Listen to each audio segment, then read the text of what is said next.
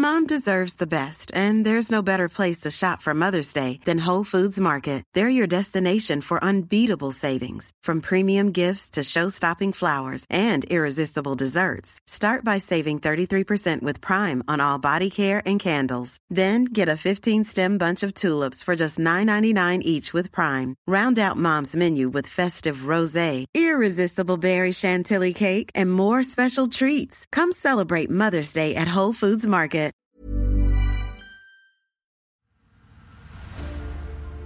Sarah Churchill, Duchess of Marlborough, was as glamorous as she was controversial. Politically influential and independently powerful, she was an intimate and then a blackmailer of Queen Anne. Her character was vividly brought to life in the film The Favourite by Rachel Weisz, playing opposite Olivia Colman as Queen Anne. Dearest Queen, you are mad, giving me a palace. It is a monstrous extravagance, Mrs. Morley. We are at war. We won! Oh, it is not over. We must continue. Oh, I did not know that. The Queen is an extraordinary person. They were all staring, weren't they? I can tell even if I can't see, and I heard the word fat, and ugly. No one but me would dare, and I did not. She's been stalked by tragedy. Everyone leaves me. Dies.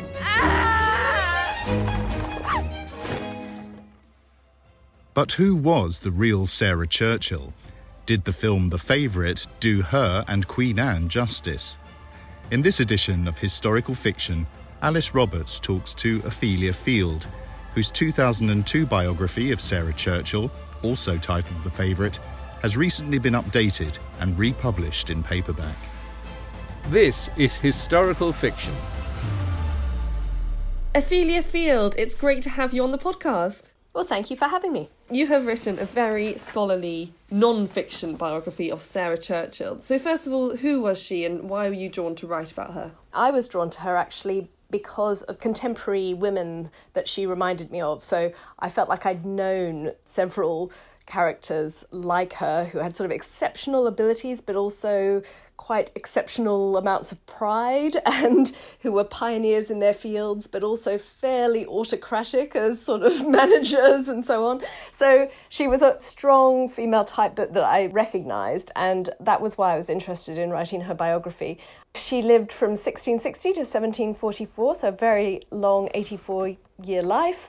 And she had several different sort of incarnations in that lifetime, but of course the one that's best known is the period of time where she was the best friend, some say lover or love at least, of Queen Anne. So that's so interesting that you saw different modern characters in her, or people that you know. What kind of characters were they? Kind of Deborah Meaden types, or are they Theresa May politician types, or celebrity types? I mean, I think if Sarah were alive these days, she'd be the CEO of some massive company or something. But the ones that I had met who reminded me of her were, for example, I worked in the sort of refugee and human rights field for a while, and there was a woman who died in 2018 called Barbara Harold Bond, who was a great pioneer, basically, of standing up for refugee rights and really changed the way the world deals with refugee camps and everything. So she did amazing work, but every single person who ever worked with her has like a sort of list of 20 anecdotes about how she kind of, you know what I mean? She's one of those people. So, it's just, doing things for the right reasons, but not necessarily in ways that were always incredibly sensitive and not always womanly. Always, it's always that thing of whether people would have had all the same stories had that been a man or not. And that was one of the questions I had going into writing Sarah's life, thinking all the time about that issue of her gender and how she was judged because of it. What was it that she was actually doing? What was her role? She was best friends with Queen Anne, but she was also responsible for some quite big political decision-making. Sarah's life is really a tragedy in that she wanted to make those decisions. Her problem was that she wasn't given the space to do that because she was a woman. So she was Anne's companion when Anne was a princess, and she had stood up for Anne in a variety of situations, argued for her to have an income under William and Mary when they were on the throne, and defended Anne, and basically embroiled herself in doing so in party politics, and obviously just had a real knack for party politics, and so started to really get into it. And then she was also just as importantly as her relationship with Anne was her relationship with her husband, John Churchill, who later became the first Duke of Marlborough, and with their other friend, Sidney Godolphin, who became Anne's treasurer. And because both of these very competent and important ministers actually trusted and valued Sarah's advice and judgment, they involved her in all their discussions. So it was really in discussion with them more than anything that she got a taste for politics. And then the problem was that when Anne came to the throne, Sarah expected that she would indeed be able to really influence decisions and be one of Anne's political advisors. But instead, Anne really just wanted her to advise on her actual job in the royal household, of things like how Anne dressed and things of that level. And those things had political meaning, but they didn't give Sarah the scope for, influence decision-making that she expected she would have. And everyone else around her expected she would have as well. So I understand that there were quite a lot of satirical prints at this time. What did they make of Sarah? Sarah herself was probably one of the most continuously libelled English women of her generation. I mean, she was really one of the first women, certainly, who had got as much attention from the press. The press had just been sort of released from censorship not long before it was flourishing at this time, the first newspapers rolling out and so on. And yeah, right from the beginning, even in the very early days, there were all these satires and slanders that were about linking her mother, it was sort of against her and her mother, suggesting that her mother was some kind of a witch or some kind of a pimp or procuress or something. They were sort of trying to express something about the anxiety of the Marlboroughs' vast social rise. And then when Queen Anne comes to the throne in 1702, there's a bunch of ballads and things that come out about the Marlboroughs controlling Anne and ransacking her palaces and her parks and taking all her money and so on. There's one, interestingly, a woman called Mrs. Manley, Mrs. de la Riviere Manley, who was a satirist, a Tory satirist, who was absolutely obsessed with Sarah, and her sort of best-selling satires really always featured Sarah. The first one in 1705, called The Secret History of Queen Zara, was all about Sarah.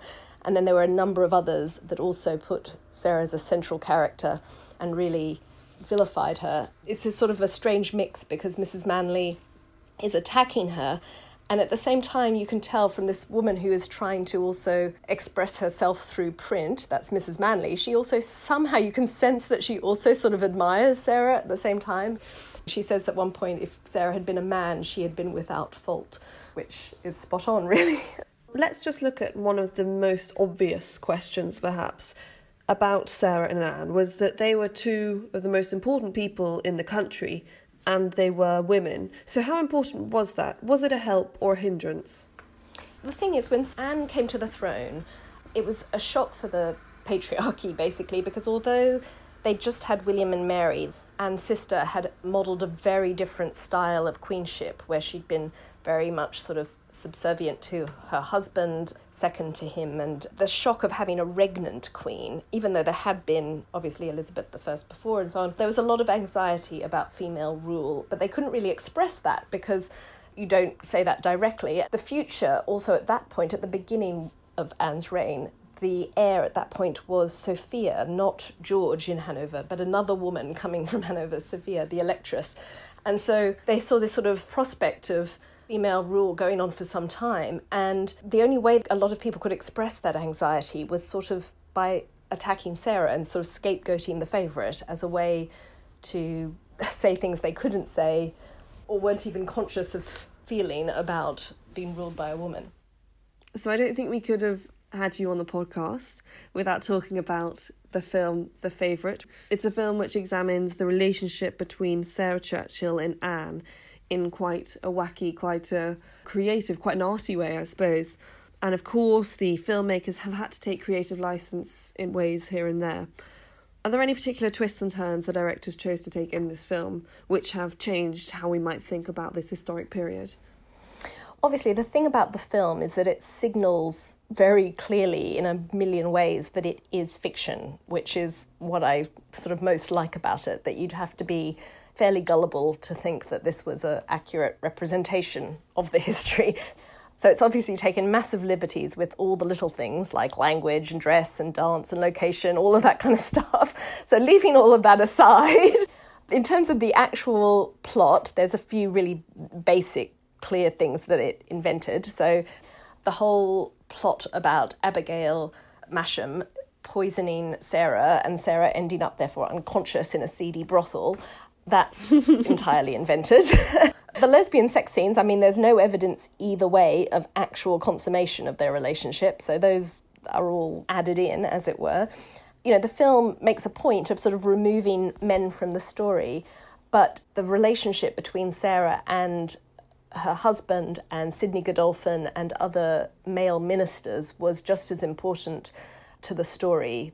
Though leaving the men out is really pretty unfair to those men in terms of their roles in what actually happened.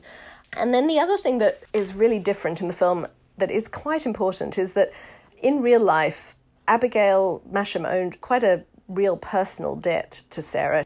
Sarah was a distant relation who had adopted Abigail when Abigail was quite young, back in the 1690s. And Sarah had given jobs to Abigail and all her family, put her brothers through school. Sarah claims to have even nursed Abigail back to life when she had smallpox and various things. So the fact that Abigail then does betray Sarah and start working as a sort of agent for the Tories, it was a political betrayal, but it was also a personal betrayal in that sense between the two of them. And all that back history is kind of not there in the movie. It is accurate that Sarah did attempt to blackmail the Queen with her juvenile love letters, that is true, but they then show Sarah sort of immediately repenting and burning them all, which in fact she didn't. They're all sort of sitting in the British Library, so that's not right. But, you know, so there's lots of factual things like that, but in a way, you know, none of that matters. I don't think any of those things, apart from the fact that it removes a bit of extra complexity in terms of the blurred lines between personal and political that were even more blurred than the film shows. But I think most of that doesn't matter. But I think there are two things in the film that I think are historically, well, no, one's historically dubious and one's biographically dubious. And they're both, I think, slightly more important, which is the historically dubious bit is about women being empowered. I mean, there's like a scene in the film where Sarah is arguing sort of directly into the face of Harley and sort of spitting at him in the face and shouting at him. And there's a kind of direct confrontation going on there that whatever power women, they did have power in those days, but the power had to be always exercised indirectly. And Sarah said that many, many times, that there was nothing she could do without doing it through men, through her husband and through Sidney Godolphin. Looking back on her life, that's how she assessed what she had done, recognising that everything had to be done through others. On the one hand, it's important for people to know that women weren't always utterly oppressed and inactive for centuries before the suffragettes came along. On the other hand, it's sort of falsifying things to give the impression that they could act under their own, apart from Queen Anne, obviously, as the Queen, there was very little scope for other aristocratic women to behave in that kind of directly empowered way, if that makes sense.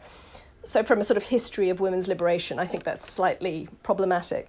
And then just biographically, as Sarah's biographer, the other thing is that it, without wanting to give any spoilers, it does suggest that Sarah is a hero for refusing to lie to Anne. And although there are many things you can defend about Sarah, really that wouldn't be the one. She really needed to learn that you have to respect people as well as be loyal to them, and that sometimes a white lie is really called for. So that is, of all the ways to make her a heroine, that might have been one of the things she would claim for herself, but it's a stodgy one to sort of claim for why Sarah should be liked and remembered, I think, in my opinion. Yeah. So in the film, it's more than implied that Anne and Sarah have a sexual relationship. Is that a complete assumption by filmmakers, or do you think there could be some historic truth in that?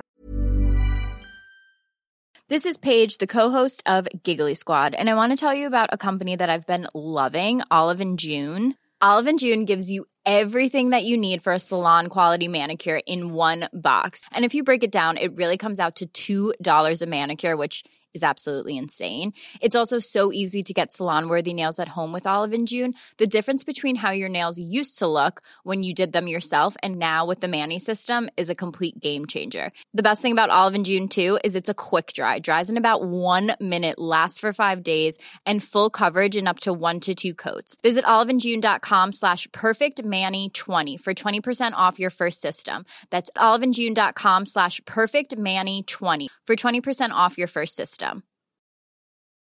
Ready to pop the question? The jewelers at BlueNile.com have got sparkle down to a science with beautiful lab-grown diamonds worthy of your most brilliant moments. Their lab-grown diamonds are independently graded and guaranteed identical to natural diamonds, and they're ready to ship to your door. Go to BlueNile.com and use promo code LISTEN to get $50 off your purchase of $500 or more. That's code LISTEN at BlueNile.com for $50 off. BlueNile.com, code LISTEN.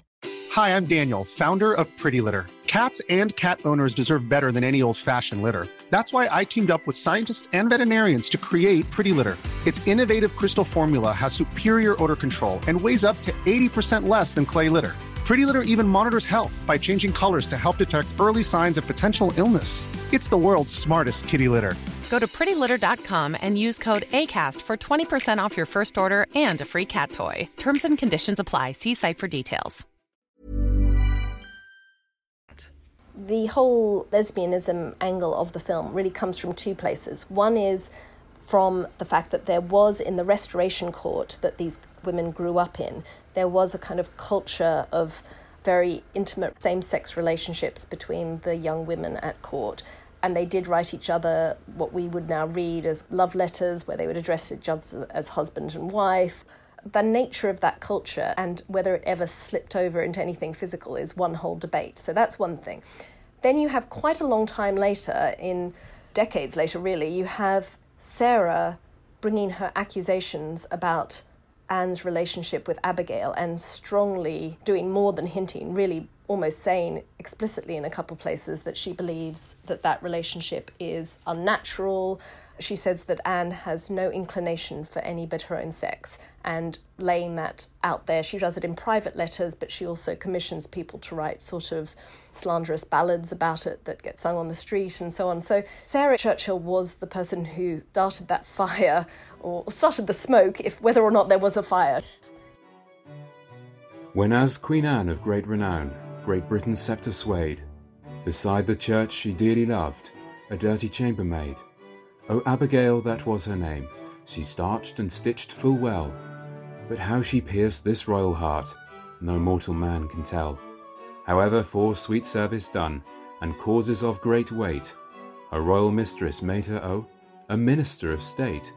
Her secretary she was not, because she could not write, but had the conduct and the care of some dark deeds at night.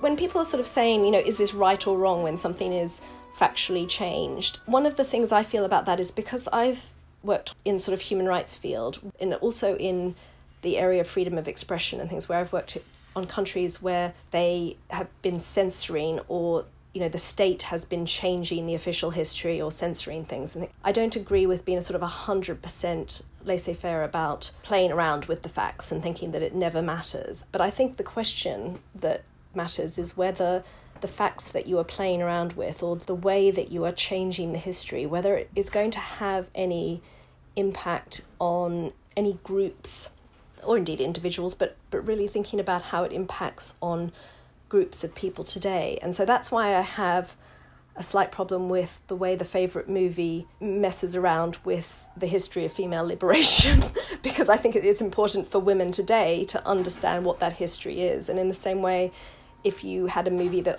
was playing around with the history of Northern Ireland and that's still a live history or something, where the issue is still live and is still affecting people's freedoms or their own rights and things today, then that's when I think it matters what you do to the history, whether that's in fiction or non-fiction. If it's something from 400 years ago, that doesn't have a huge any impact on politics or the identity or the way we treat others today or the way we treat ourselves today, then I think it matters a lot less. And I know that's a very fuzzy red line to draw, but to me it is an important red line. So in terms of Queen Anne and Sarah and the general public and what we know about them, most people I don't think would really know who they were, despite them being clearly quite exciting, quite dramatic characters, and unusually two women in the heart of politics. But they're no way near as popular as Queen Victoria or Elizabeth I. Why is that, do you think? Is that because they aren't in the school curriculum? Do we just not like that particular bit of history? Or is there simply not enough glamour or sex appeal? Yeah, I mean, I think it's a combination of things. I think just like Sarah Churchill is the source for some of the lesbian slanders about Queen Anne, she's also responsible for exaggerating various sort of negative qualities about Anne that have done her no favours in the history books. So Sarah depicted Anne as being quite tedious company, quite a morose person, dull and lacking sort of charisma and so on. And that has definitely stuck. I mean, I think Anne was trying to have what she called sort of wifely virtues of piety and charity and mercy and frugality and all these kinds of things which are positives, but they don't win you the same fan base as more sort of testosterone-driven traits that Queen Elizabeth I had or somebody. So I think both Anne was trying to be a certain type of character. She was trying to really, as queen, remain silent as much as possible and just be a kind of balance, a sort of ballast between the political parties, so not to project herself too much, but just leaning one way or another in very subtle ways all the time that really don't leave a lot of trace in terms of what her impact on various decisions made during her reign actually was. It's quite hard to sort of actually put your finger on what she did that definitely made the difference when it comes to things like the Act of Union and all those kinds of things. You know, she definitely was expressing her views all the time, but doing so in quite subtle ways. And the men that she did appoint to her Privy Council and so on, Marlborough and Godolphin and things, to be fair to them, they were quite brilliant and they do deserve credit. But then the credit that is given to them has also historically always taken away from Anne. And particularly under the sort of long period of Whig history, that was the way it was written. It was always Marlborough and others who were the heroes, and Anne was almost the power behind their throne in a funny way. You say that you are a writer who happens to have published 2 books on historical biography. How is your approach different to professors and university academics who are publishing similar biographies?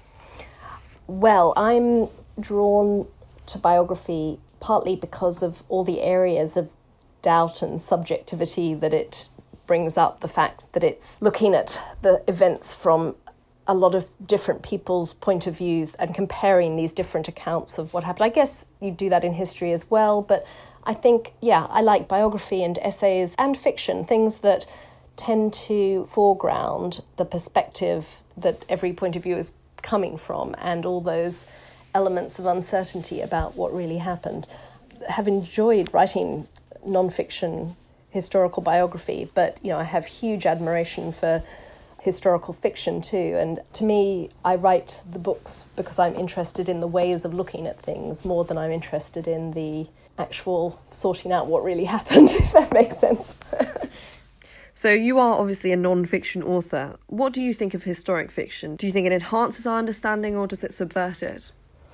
I think it can do both. It can both enhance and subvert our understanding in equal measure, really. But I mean, when I pick up a historical novel, I pick it up because it's a good novel, not because I'm interested in that period of history. But I guess a lot of readers do buy things that way around. I don't know. It's interesting, isn't it? I've been thinking a lot about some of the different kinds, because obviously there's a lot of bad historical fiction, and that's really the problem, that for all the good ones, there's, I don't know what the ratio is, but there's quite a lot of quite weak historical fiction. Do you mean bad in...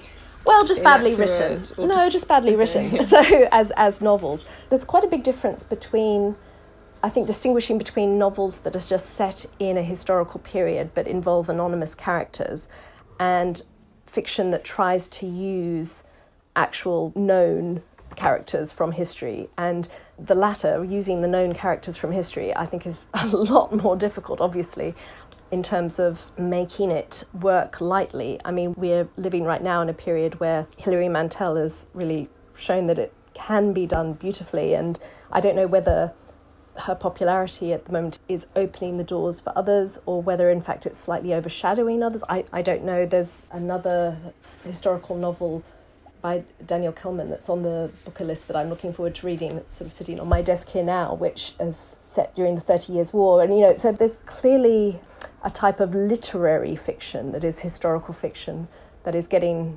respect at the moment, which hasn't been the case for a long time, or not to the same extent. Historical fiction can be so many different things, so talking about it as a whole is quite difficult. I'm quite interested in fictional biography, things like The Master, the book about Henry James by Colm Toynbee, or those kinds of versions of lives that are actually written as novels but can sometimes be incredibly insightful as well. So it's a lot of different categories. You'd have to sort of talk about each category one by one.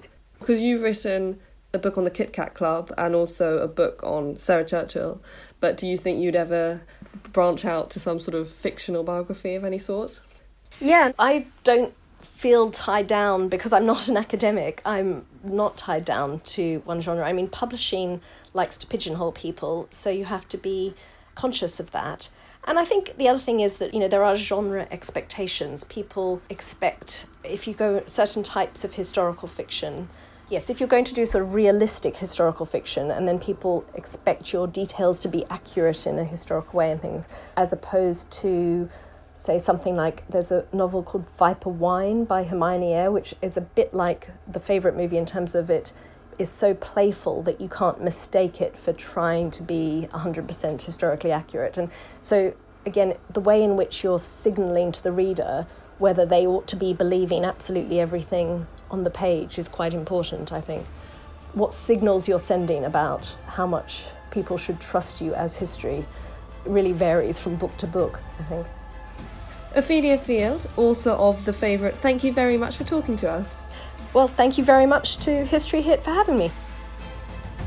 Historical fiction.